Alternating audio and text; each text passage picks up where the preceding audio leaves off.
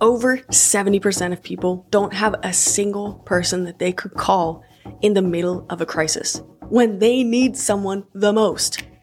This breaks my heart, and I am on a mission to eliminate this statistic and make it 0%. And I hope you'll join me. As Dr. John Deloney says, we are the most socially connected generation of all time, yet the most lonely. Isolation used to be considered a form of torture for prisoners, as we're created for connection.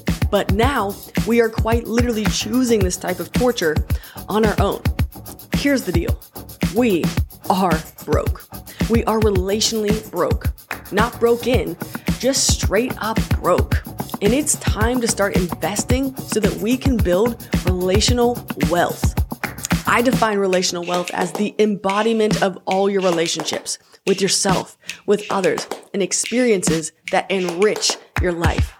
People who are relationally rich, they carry themselves differently. They experience freedom. Freedom to be vulnerable and share and ask and also receive. Freedom to give the gift of their time and have the opportunity to help others as well. They're confident, they're content, and so much more. And if you're loving this picture that I'm painting for you, guess what? It can be you as well. In fact, the focus of this podcast is you and all of your relationships with others, with yourself, your passions, your health, your body image, your addictions, your wildest dreams, your biggest losses, and so much more. Our relationships with everything else is the overflow of our relationships with everyone else.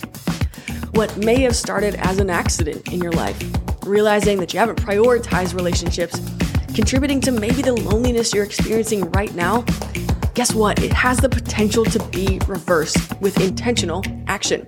And I promise you, this podcast will help you build wealth in every way that money cannot. The connection you've been looking for is on the way. It's time to eliminate the 70% statistic forever, and it all starts by being accidentally intentional. Let's go.